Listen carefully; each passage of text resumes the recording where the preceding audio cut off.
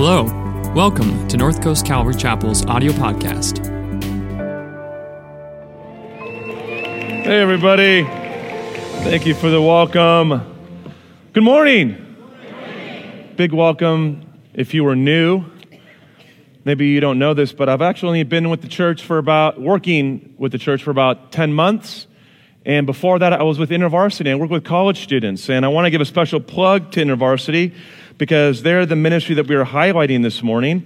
InterVarsity is a college ministry that is working on college campuses all over the country. And we have our North County InterVarsity crew that's here this morning in the back. Look at these guys. Look at these guys. Woo!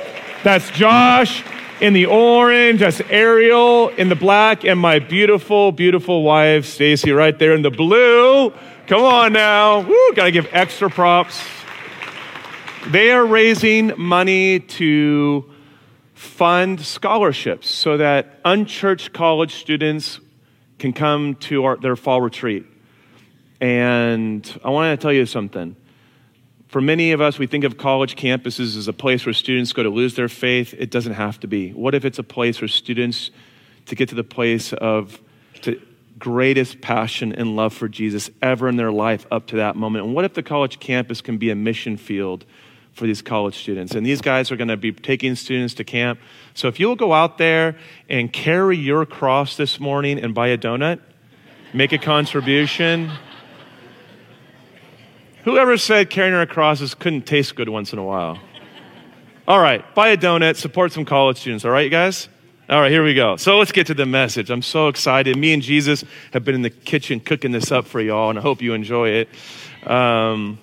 When we want something to really, we want something we're saying to really stick with somebody, what do?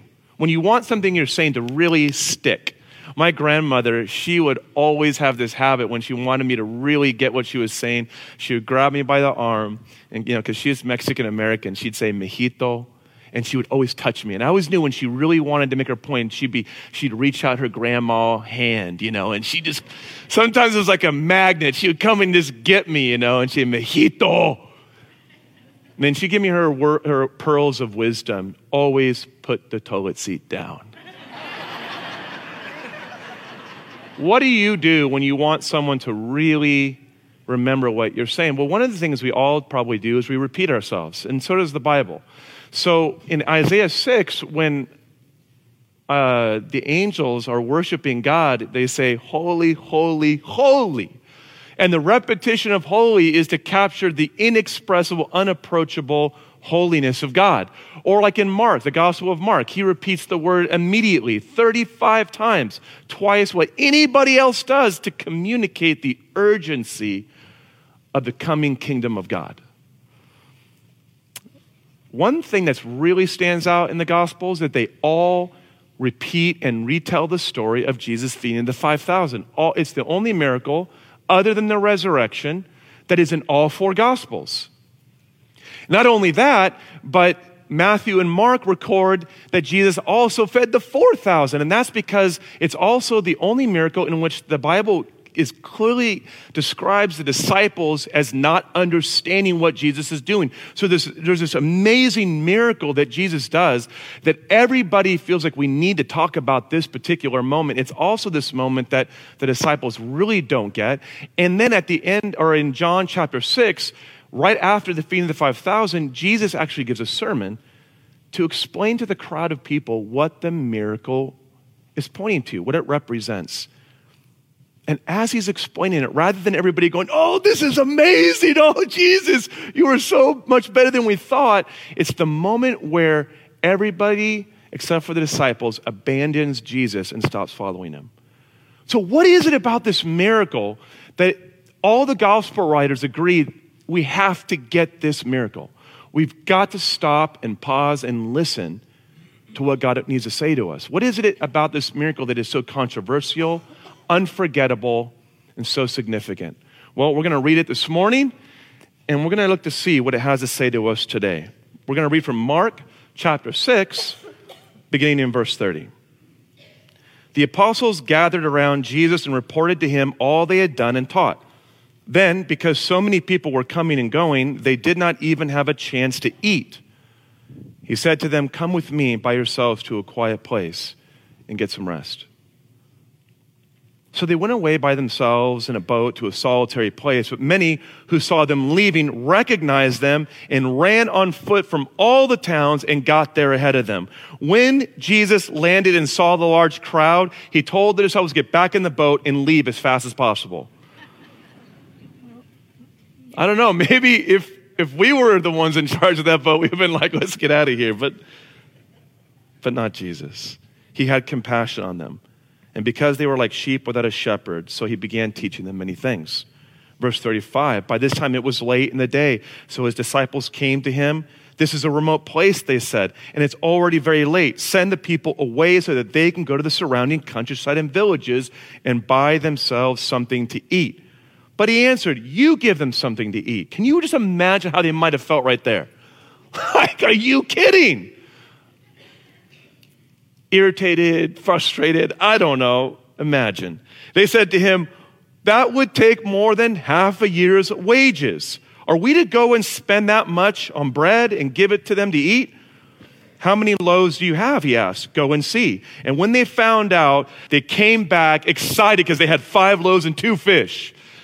Maybe not so excited, maybe a bit crestfallen, maybe a little bit discouraged. Like, we told you, Jesus.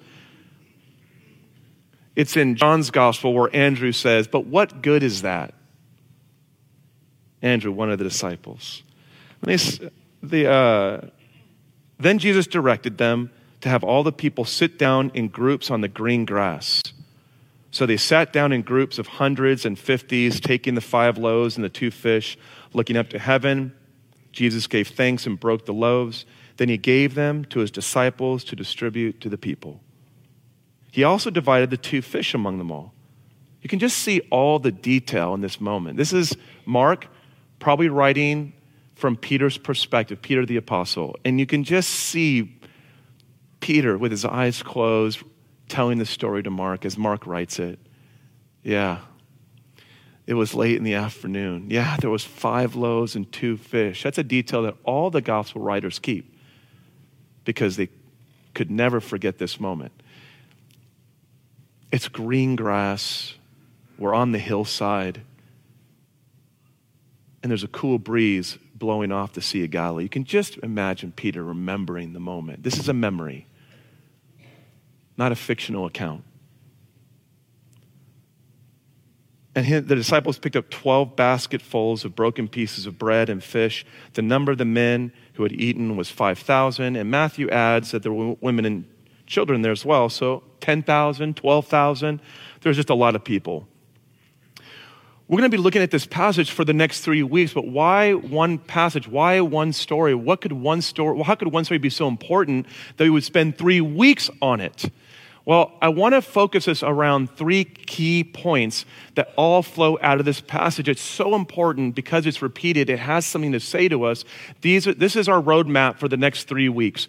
This morning, we're going to look at Jesus' compassion and what Jesus' act of compassion in this moment has to show us about the very nature of God.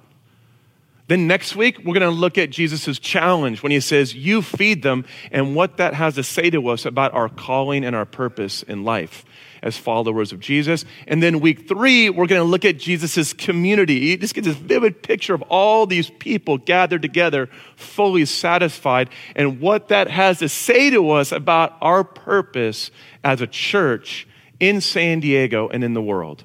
Are you ready for the next 3 weeks? Because we're going to go deep into this. And by the time we're done, I'm just hoping and praying this passage is forever burned on your mind like it was for the disciples. All right, here we go. This morning, God's nature. Are you ready for this? We're going to go so deep. I'm so excited. Well, I love to always reread the passage. So let's go to verse 32 again. Let's go back to the story. So they went away by themselves in a boat to a solitary place.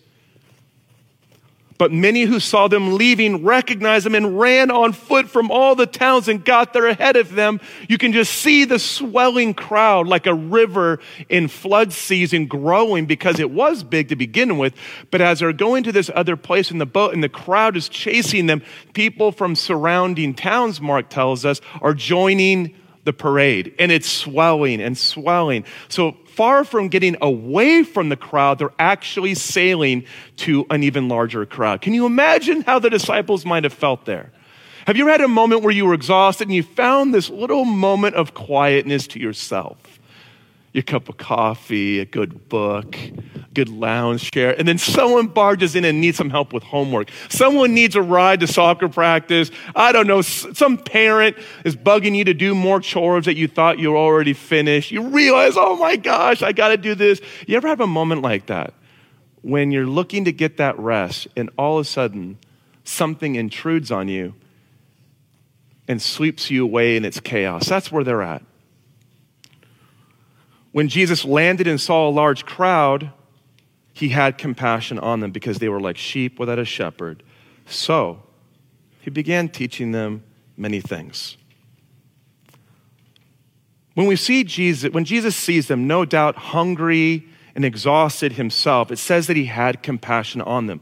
Let's just talk about this word compassion for a moment and define it. The English word compassion comes from two Latin roots. All right, let's go to the next slide. The word compassion in the English, it comes from the Latin passio and cum. Passio means to suffer. So we think of the passion of Christ, his suffering. Cum is Latin for together. And when you put it together, you get this idea that compassion means to suffer together. Isn't that a powerful statement about the very nature of God? See, if you're not a Christian, maybe you don't understand this, but at the very core, when God reveals himself, he reveals himself on the cross. And what is he doing on the cross? Why did Jesus have to die? Well, among many things, it was God's expression of compassion. It was the way that God came to suffer with us. Jesus didn't just come and die in his sleep, a peaceful, easy death. He suffered on the cross. He was whipped. He was beaten. He was rejected. Why all the suffering? Because as Jesus is dying, he is absorbing into himself the depths of human suffering of all humanity. And what does that mean? It means that God not only knows your pain, but he feels it. It's one thing when I meet someone who's going through depression, and I look at them and I don't just tell them, hey, that sounds hard. There's something special when we can say, I've been depressed too. When I was depressed and I met people who had gone through it, it was like meeting someone on a lonely desert island. And they would talk to me about what they went through, and I feel like I'm not alone. Jesus doesn't just know our pain, he feels it. Let's talk about that. There's a definition of compassion I want to throw up on the board. And I don't know if you noticed, but my little notes are fill in the blanks, so I'm going to try to really pause, go slow so you can fill. Who likes to fill in blanks? Come on, anyone want to really just to keep themselves? This is for you. Not all of us do, but this is for you. Because I see you and I love you. And this helps you just track along and doodle. Right here, watch this. Compassion, next slide. No, back. Oh yeah, that's good. Okay, listen to this. I'll just read it out loud. Compassion is a relational process that involves noticing another person's pain, feeling an emotional reaction to his or her pain, and responding in some way to help or ease or alleviate the pain. These three: notice, feel, respond. Compassion is about being aware of other people, seeing them. And then it's about feeling something. It's not about just noticing, oh, I see that they're in pain. It's about something inside of you is stirred and gripped. Compassion is emotional work, and that is the hardest work of all. But then it's not just an emotional experience. It's not just to feel bad for somebody. For compassion to reach its full maturity, it has to express itself, and there must be a response. To feel bad about something in someone's life is not compassion.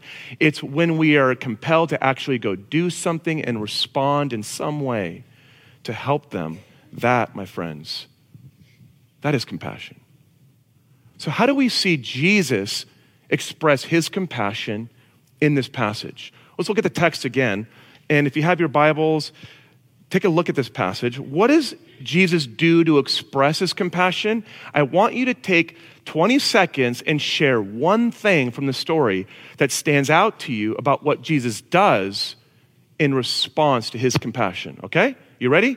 Turn to a friend, share one thing. If you don't know them, introduce yourself. Say, hey, my name is Bob. My name is Mary.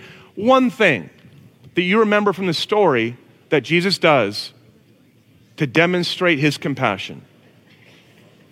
20 seconds. I'm going to get a bottle of water.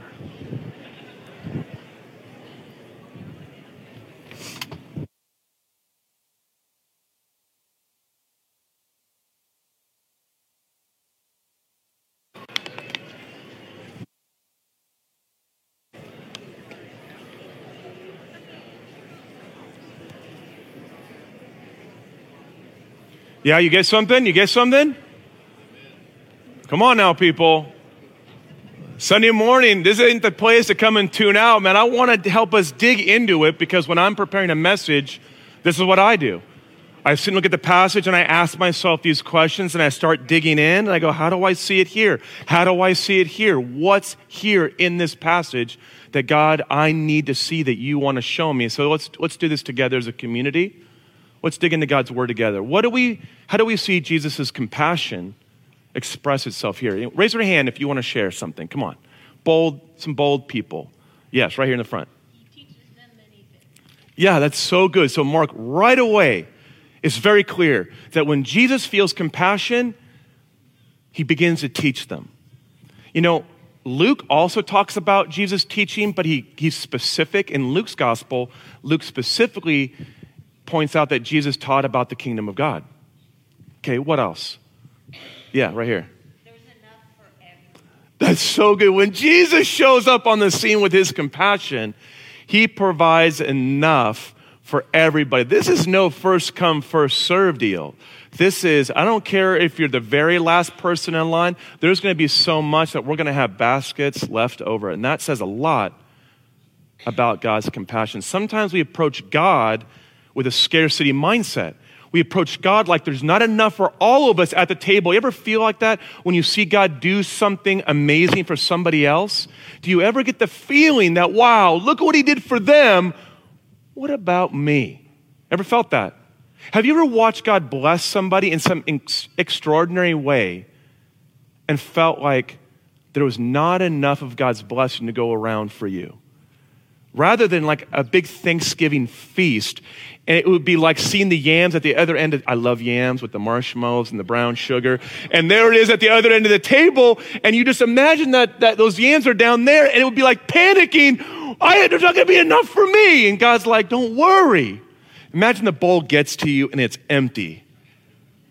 That ever happened to you at a meal? 4 boys and a girl in my family as a kid. And it was definitely a first come, first serve. There was definitely not enough. One boy could eat an entire box of cereal. We get those big Tupperware. I'm digressing. Imagine you get to the yams, they're empty, and Jesus is like, don't worry, I got 5 more platters in the kitchen. The truth is, when we see God moving in other people's life, we are tempted to think, well, that's for them, not for me. Rather than, wow, if God would do that for them, why not for me? What else about his compassion? Raise your hand. Yeah, right here. He sees them and identifies their condition. Yeah, he sees them and he's aware of their hunger. The disciples doubt that. They're not so sure that Jesus were like, oh, he's so caught up in his preacher moment. Oh, go on, preacher. That they don't think that he notices that they are hungry. But he does.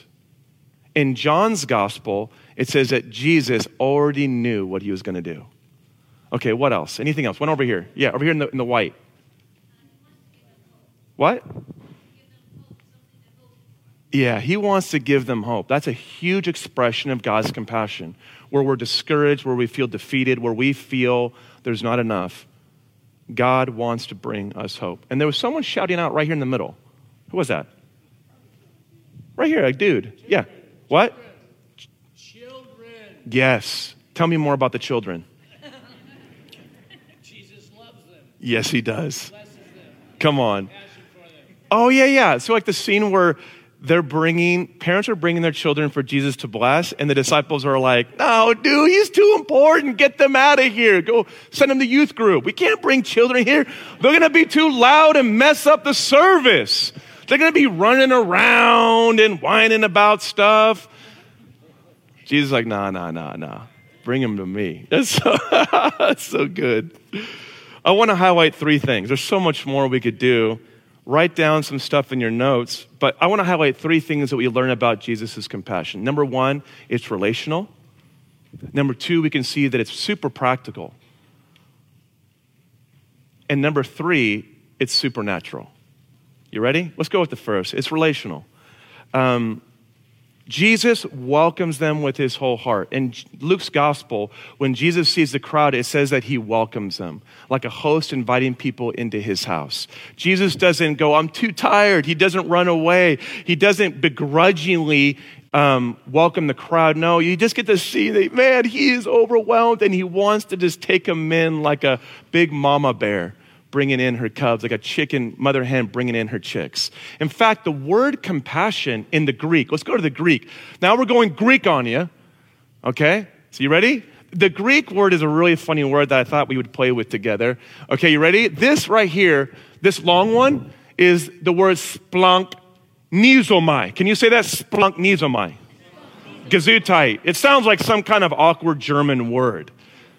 It sounds like you're sneezing when you say it, right? But it comes from this other word in the Greek, splankna. Now, splankna is translated in the Bible to be entrails, intestines. It was the viscera, the inner organs. So what is this saying? But it's also used for compassion. So the idea of compassion is that it's something that it moves you so deeply, it grips you in the deepest parts of you. It's visceral. It's not just a passing thought of concern. It's something that grabs you in your innermost part. What does that mean? It means that Jesus carries the needs in your life so deeply personally that it grips him in his bowels. God is not annoyed, irritated with your needs and concerns. He carries it and he feels what you feel for you.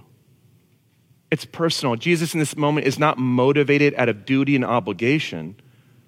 It's profoundly personal. And what Jesus does is motivated out of this compassion. Jesus, it says at the very end of Mark, I can't remember, verse 42, at verse 45, that he sends the disciples away and Jesus stays with the crowd and dismisses everybody. So you just get this sense that Jesus is just huddling everybody and just welcoming them. Number two, it's practical. Jesus feeds them. He teaches them. He heals them. He doesn't just, show up and give them an abstract teaching, but he gives them teaching to change their life. He sees their hunger and he sees their broken bodies and he addresses those needs. God knows our practical everyday needs. All throughout the Bible, God is constantly, though he's a spirit, communicating his concern and his readiness to meet us and address our most everyday needs. Think about Genesis when God is with Adam and he looks at Adam. It's God who goes, man, Adam, you're lonely. And it's not good that you're alone. It's God who says, come on, Adam, cruise with me. Let's go find you a helpmate. And it's God and Adam together looking to fill that profound need for companionship. Maybe some of us feel like, man, God is concerned with, poverty and hunger in the world. He doesn't care about my relational needs, that I'm lonely, that I'm longing for a lifelong partner, that I'm longing for a close friend, or that I have a deep ache for a loved one that I've lost, that has died or has left me. No, God cares about that deep loneliness. Look at God and Adam, looking at, he's like with Adam going, hey, what do you think about this guy? Does this fill that need? Nah, the camel's not really, I'm not feeling the camel. How about the porcupine? Is that filling that need? God already knows what he's going to do, but he's walking Adam through all the animals and they're doing it together. God wants to meet you at the places of your deepest need. And there's nothing too small or too big in your life, nothing too small that his compassion cannot reach, and nothing too big that his compassion cannot ascend to. Sometimes I think there are things in our life that we have needs for, we don't bring them to God because they feel too trivial or petty. And God's like, bring it all to me. It says in the Bible, he has every hair on your head counted. He's like, man, it's to my glory that I can handle all the details of your needs, and none of it burdens him. You need a parking spot? Bring that to God. Last night I made a joke about, man, you bring to God your receding hairline. God, who cares? And so I said that last night randomly, and this guy afterward goes, I've been praying for my receding hairline. And he was just like wide-eyed, like, man, God cares. Bring all your needs. Think of Moses in Exodus when God multiplied the food in the desert or brought water from the rock. How about when God took 20 loaves of bread and multiplied it and fed 100 people? Just like this moment in 2 Kings 4 with Elisha. God cares about our everyday needs. There's nothing too small and there's nothing too big. One quick story, my wife and I were at a point early in our family life when we realized we were up to our eye sockets in debt. Ever been there? Anyone here ever been in debt? And you look at the numbers and you get this cold chill of panic through your whole body and you feel it like splunk in your intestines, you know? It's like, oh my gosh, I'm never gonna get out from underneath this. And we started just to bring the debt and our financial needs to God. And God was giving us really incredible practical wisdom on how to get out from underneath that debt.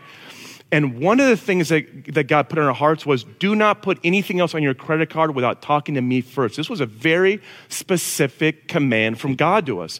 Not that putting things on a credit card is sinful, but God was saying, hey, I want you to handle it differently. So, okay, God, we'll do that. And so sure enough, God wants to give us a chance to practice what we're learning. So guess what happens? Our refrigerator breaks down. And I had never bought a refrigerator. I didn't realize how expensive those things are. You know, you just take them for granted. It's just always there, giving you what you need. And we're like, okay, we're going to pray. We're going to trust God. So we start praying. God, would you give us a fridge? We're looking. We go to Home Depot and find the floor model has a dent, and they're willing to sell it to us for like, it was like a $1,500 fridge. They'll sell it to us for $500. And we're like, yes, that's God. That's God. So we go home. We're so stoked. And then this really creeping thought creeps into my mind. This thought goes something like this. Yeah, but you're still putting it on your credit card. And I don't know if this is God, if this is me. I'm like, yeah, it's close enough. And then finally, I just come to terms with it. I tell my wife, you know, babe, we still can't afford this fridge. And she's like, well, we can't afford really any fridge. We don't have any money. I'm like, I know, I don't know, but let's pray and let's see what God will do. So we just took a couple days to pray about it, feeling kind of discouraged. And it felt a little bit like, you know, when someone takes you out to dinner, they're buying you dinner, you don't order the lobster. Are you with me? It's like, how ungrateful are you? Oh, you're going to buy dinner? Throw the lobster on that. Throw some Dom Perignon on that while you're at it. You know, you just feel like an ingrate. And I felt like God had already given us so much. He'd given us this amazing deal. And I felt like now I was like, come on, God, give me a little more. And so we prayed and prayed. We had a World Cup party at our house. We had some friends over. Our friends noticed our fridge wasn't working. We told them, but we found a good deal. We're going to get one. But then one of our friends came back. We didn't tell them we were praying. We didn't tell them how much we needed. And he just hands me a check. And he says, you know, my wife and I were praying. We got the weirdest idea that we just needed to bring you a check for $500 for a fridge. And my wife and I are all like, what, dude? We were just like, so radical, so radical. And you're thinking right now, oh, that's because he's a minister, and God loves ministers more. See, there you are. Your bowl of yams is empty, and you're just thinking there's not enough. That's the thing about God's compassion in this scene. It's for this huge crowd. And you know who's in that crowd? Let me tell you who. If you read the Gospels, then you know who's in that crowd. Prostitutes, tax collectors, thieves, crooks, the lame, the blind, the poorest of the poor are running to Jesus. That's who's in that crowd. Not people who have society behind them, that have anything religious status, just people who are willing to bring their hunger to God. Are you bringing your hunger to God? I think sometimes we don't bring our hunger to God because we don't really believe he cares. It's supernatural. When God brought that fridge money, it was something we could not earn ourselves. You get that? That's what this is the simple gospel. Jesus does for the crowd what they could not do for themselves. There it is. You guys right here. This is the core of the gospel. God doing for you what you could never do for yourself. Isn't that so awesome? Why ask him to go why does Jesus say, go see how much you have? It was like that day when God told us, I want you to look at all your debt in the face and face it all. Jesus knew they were going to show up and not have enough, and he knows you don't have enough. You don't have enough patience with your spouse. You don't have enough love for your coworkers who annoy you. You don't have enough intelligence to invest better and make more money. You don't have enough moral fortitude to avoid moral pitfalls and failures in your life. You don't have enough for your children, for your parents. You don't have enough to give your family everything they're going to need for the rest of their life. You just don't have enough. You don't have enough peace to combat the anxiety that bombards your mind like storms on the dike. You don't have enough peace of mind to anchor yourself when waves of depression sweep over you. You just don't have enough. But see, God knows that. And when God asks you to take inventory of what you don't have, of what you have, and you see that it's enough, it's not to shame us. It is to set us up for his good news, for his supernatural provision. See, at the core of human life, we don't have enough for the life we were created to live. And deep down inside, your soul hungers for God and for eternal life. And there's nothing you can do to prevent the inevitable of your life. And that is you and me, all of us, we're all going to die. And Jesus knows that. And he's communicating here. If you will trust me and bring what you got to me, I'm going to do something for you that you could never do for yourself. Are you bringing your marriage to God? Are you bringing your children to God? Some of us are, and maybe you're like the disciples and you feel like, gosh, God, come on, do something. People are getting hungry. And God is testing the limits of your faith on his compassion. Do you trust that if your heart is breaking for your children, how much more is his?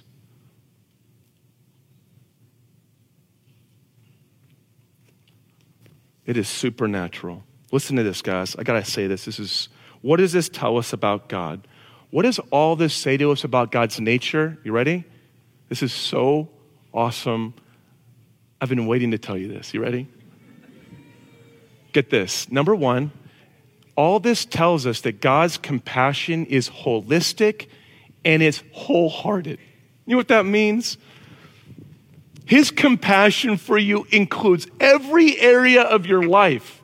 Your careers, your bodies, your mind, your spirit, your relationships, your parking spots, your wardrobe, every part of it. Nothing is too small for him. He just loves it all. He's concerned about the starving people in the world, and he's concerned about you finding your parking spot. Why? Because he's a father. And when one of our children is struggling in life, that doesn't take away our compassion and love for our other children. You know, you ever have a kid who's struggling in something? It doesn't mean you don't have compassion and love for your other kids, even if it's not as serious as this person's. Because our love is overflowing for all of our kids. And your Father loves you, and his love and compassion is holistic. There's no off limits for God.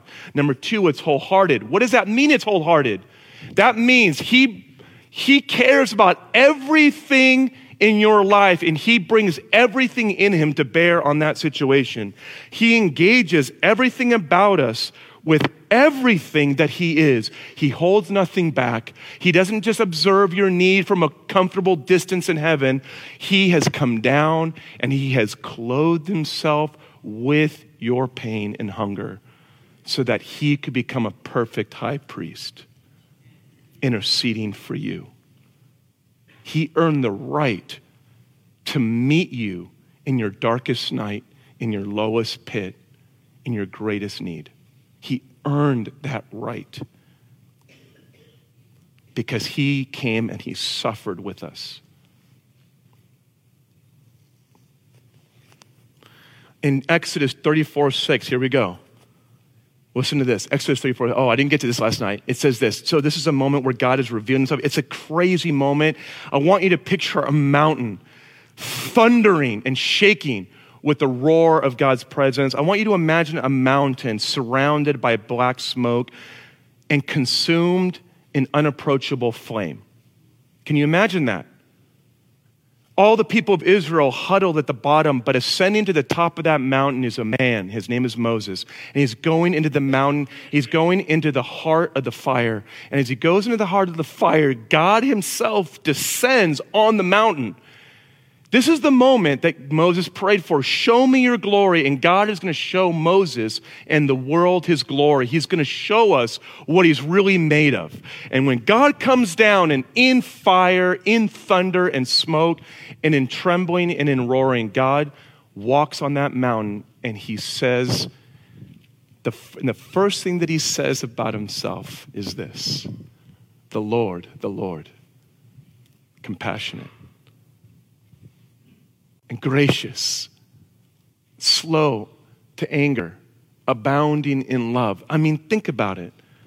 The flaming white-hot core of God's very nature. He doesn't say God who knows everything. God who's so powerful, things that we esteem as a culture. God who owns everything in the world. No, when God comes down in his glory, the first thing he says is compassion. This is the flaming hot core of God's character.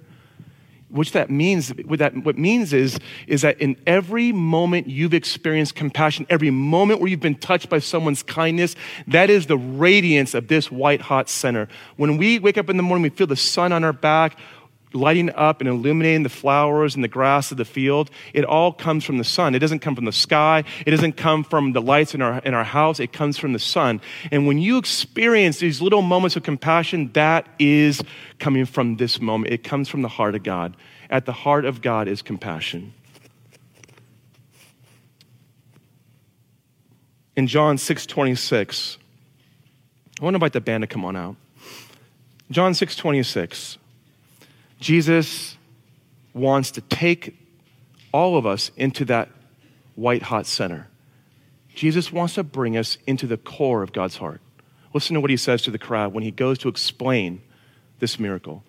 Jesus answered, very truly, I tell you, you are looking for me not because you saw signs I performed, but because you ate the loaves and had your fill. Do not work for food that spoils, but for food that endures to eternal life, which the Son of Man will give you. See, guys, the crowd didn't get the miracle because they were so focused on getting their stomachs filled, they didn't get what that hunger for food was pointing to. Beneath every hunger in our life is our hunger for God. Did you know that?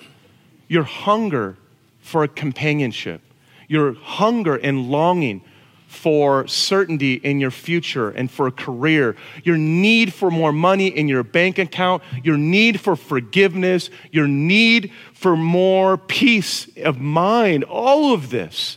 What Jesus says, your hunger for food is your hunger for me. Because separated from God, our soul's yearning for God is echoed in every manifestation of need and longing, physical, emotional, relational, every need in our life has one purpose, and that is to put us in touch with our deep desire for God. You see, God cares about your body. He cares about your life. He cares about your hairline. He just wants to give you more because your soul hungers for him. Jesus says, look, guys, I don't want to just give you bread. I am bread, and God wants to give you himself.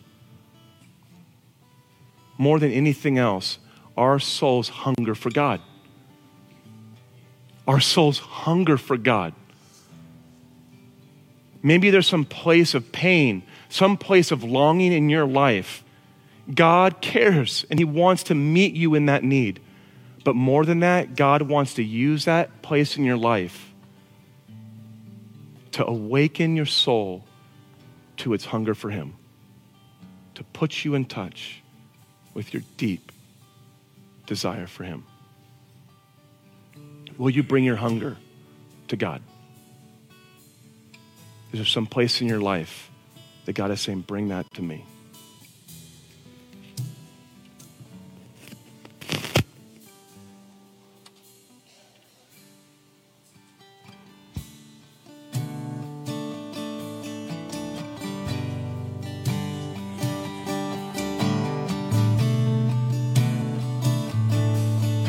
Here's the sing together.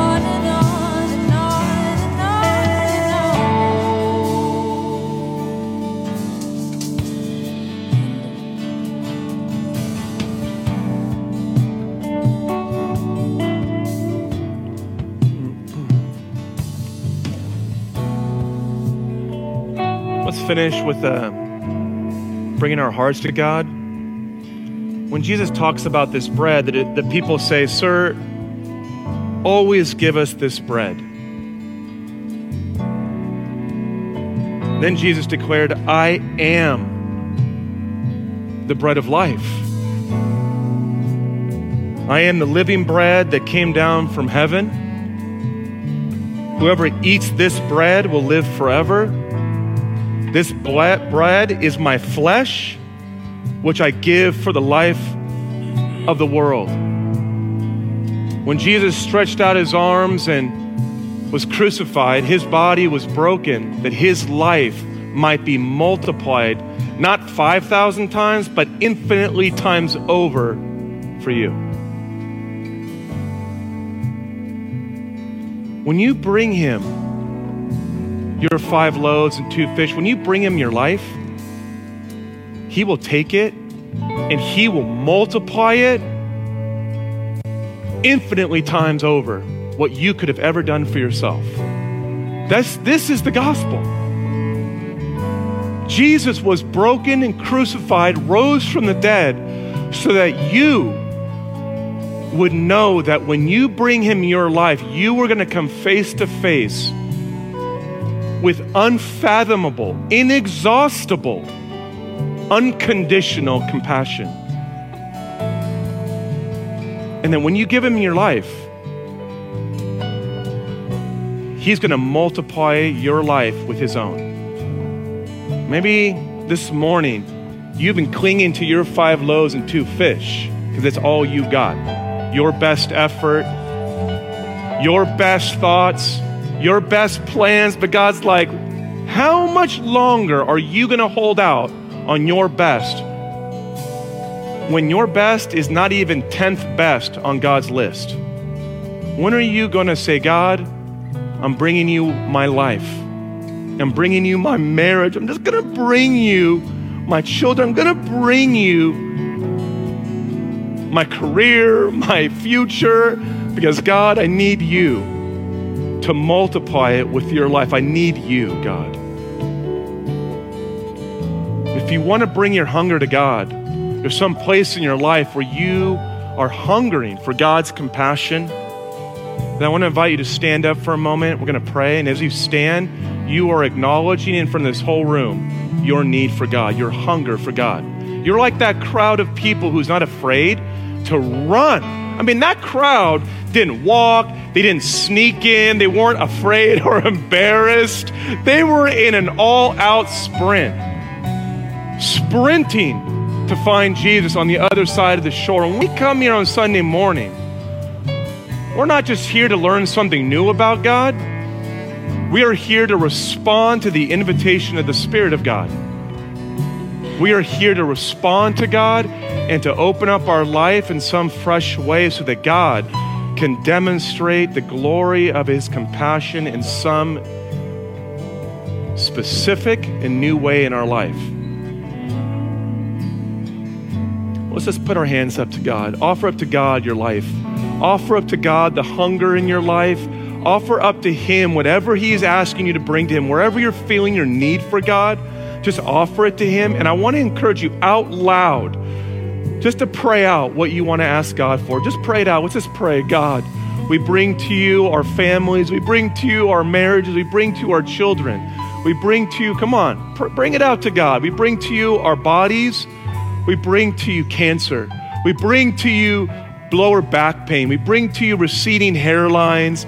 We bring to you bulging stomachs around the waistline. God, we bring to you our yearning for our future, college admissions. We bring to you our bank accounts. God, we bring to you our unsaved family and friends. God, we bring to you this city.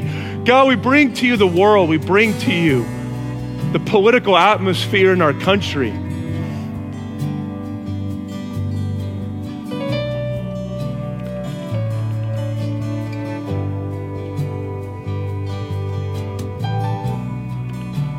I'm just going to give you a moment of quietness before God. Just bring God your heart.